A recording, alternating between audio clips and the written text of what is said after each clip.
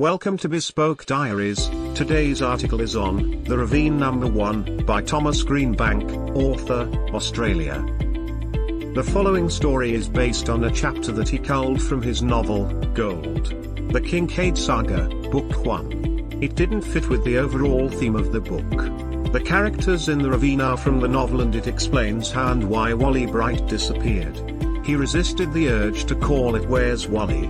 Note to North American readers, Where's Wally is the Aussie version of Where's Waldo, March 2000. Kincaid Mining Corporation Head Office, Perth, Western Australia.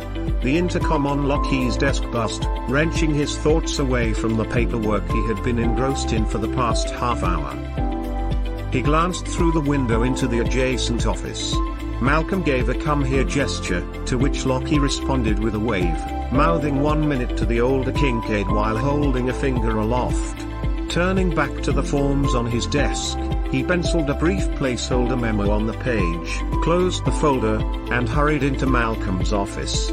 As he pushed open the door, taking care not to leave finger marks on the shiny brass plaque that read Malcolm Kincaid CEO, he offered his best smile and said, "Sorry, Uncle Mal. Just finalizing that contract. I should have it all sorted and on your desk by the end of the day." A stern look told him the raised finger hadn't been well received. Before he could say more, however, Malcolm broke his train of thought. "When you finish with that, he has got something else for you. Something that might test that legal brain of yours." He leaned back in his swivel chair, fingers clenched at the back of his neck. "You've never been up north, have you? He means, up Port Hedland way?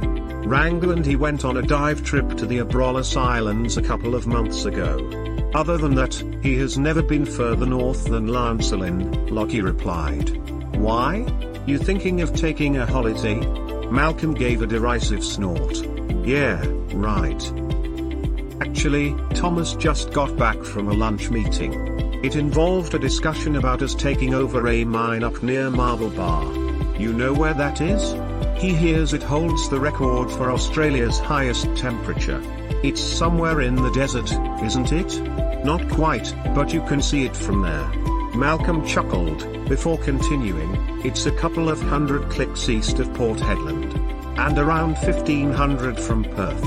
Sounds like you've been reading up." "Yeah, well, he reckons we just might get to know the area a bit better before long. This bloke contacted him and made an offer he couldn't resist, as they say in the movies. He's a casual acquaintance of Sam Bronson. He's found himself in trouble with the powers that be, and Sam suggested we might be able to help him out."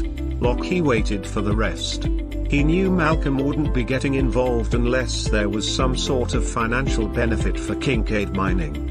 This clown's been running a one-man gold mine up there for a couple of years. Fossicking on the surface to start with, then tunneling. He doesn't think he has the funds for a proper open-cut operation, so he's probably missing most of the ore that's in the area. He paused, taking a long swig from a coffee mug with the boss boldly emblazoned on it before continuing. "Where he's really come unstuck is the way he's been retaining or not retaining, he should say, his tailings. He built a dam across a creek that supplies some Abo Camp's waterhole, and in the wet season, the runoff has made it down into the Billabong. They reported him to the Environment Ministry and now he looks like maybe ending up in jail. Unless we help him, that is. And we will help him because there's gold in Tamtar Hills." Malcolm effected his best attempt at a US drawl. "Gold that Kincaid Mining can extract and profit from. He can get the government to back off long enough for us to clean things up and then we'll take Wally Bright's lease over completely." "Did you say Wally Bright?" Lockie chuckled at the name. Malcolm joined in. "Yeah, well named, he reckons. Anyway, he's just grateful to have someone on his side who has a bit of clout. He needs you to draw up a preliminary contract," he continued. "One that gives us total control, and gives Wally as little as possible. Whatever he ends up with will be way better for him than the alternative. As it stands, he's on the brink of losing the lot and spending a year or two in the big house."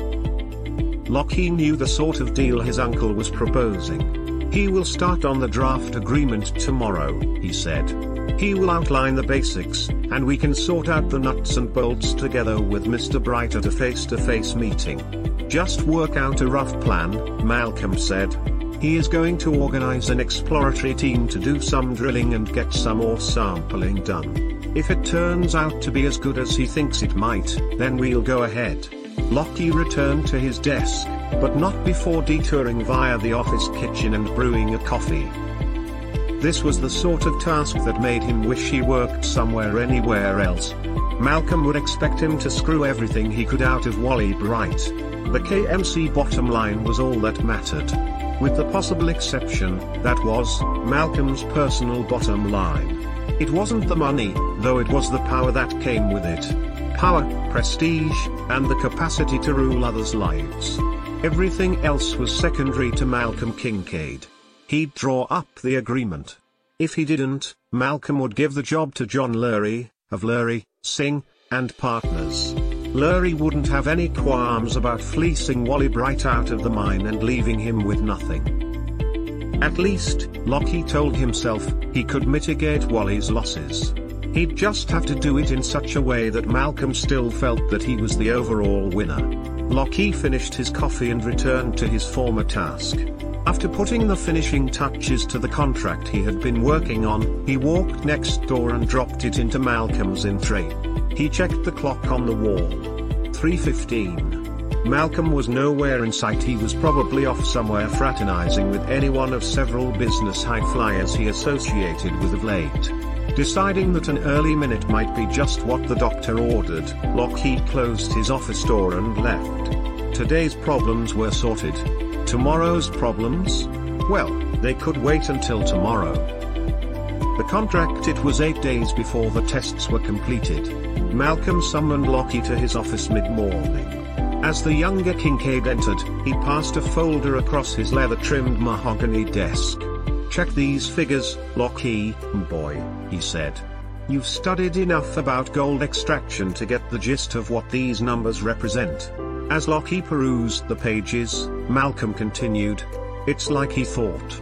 Wally's been wasting his time scratching at the surface and following one vein when there was rich ore just a few meters below the surface." "Looks that way," Lockie agreed. "So we're going ahead, then? Wally's coming in at 2 o'clock. He has arranged for John Lurie to sit in. Don't worry," he added, seeing Lockie's expression do a quick gear change. "He knows you'll have everything in order. John's more experienced, that's all." Lockie had everything in order, that was true. The agreement they would be signing, unless John Lurie vetoed anything, was to transfer ownership of the Skull Creek mine from Wally Bright to Skull Creek Proprietary Limited. This new company, once established, would operate as a subsidiary of Kincaid Mining Corporation and have full management and responsibility for the running of the mine. KMC would have 80% ownership, while Mr. Walter Bright would retain 20%. Lockie had also included a generous salary package for Mr. Bright, who would continue to operate the mine under direct oversight from Malcolm Kincaid. Malcolm had insisted, however, that a sunset clause be buried in the fine print that meant Wally's contract would be renegotiated annually, at KMC's discretion. Lockie knew what that meant. Wally would be out of a job after 12 months. At least Lockie thought Wally was guaranteed a substantial income for the time being, and he'd keep his shareholding. He'd also stay out of jail, Malcolm reminded him. An additional clause, one that Lockie doubted would stand up in court if it came to it, was that Skull Creek Proprietary Limited disavowed itself of any responsibilities for the actions of Walter Bright in relation to the tailings dam and subsequent exposure by the settlement residents occurring prior to the takeover of the aforesaid mine by Skull Creek Proprietary Limited. John Lurie arrived at midday, as had been arranged.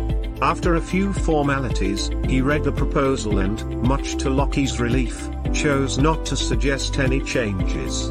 Wally Bright presented himself at 2 p.m. precisely, and by 3 o'clock, the signing was completed and they were toasting each other with Mal's finest 18-year-old scotch.